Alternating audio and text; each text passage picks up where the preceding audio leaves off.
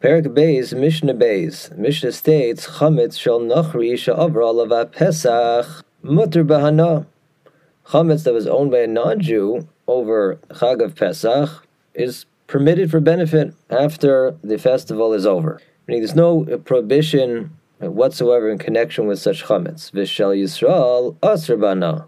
But chametz, which was illegally under the ownership of a Jew over the Chag of Pesach, remains forbidden from any benefit, eating or any other kind of benefit, even after Pesach is over. Shenemar, for the pasuk in Bo says, Lo yira'eh lecha sa'or. Sa'or, chametz, shall not be seen in your possession. But of course, the pasuk is referring to the problem of being in possession of chametz on Pesach. It doesn't, of course, discuss the chametz's status after Pesach is over.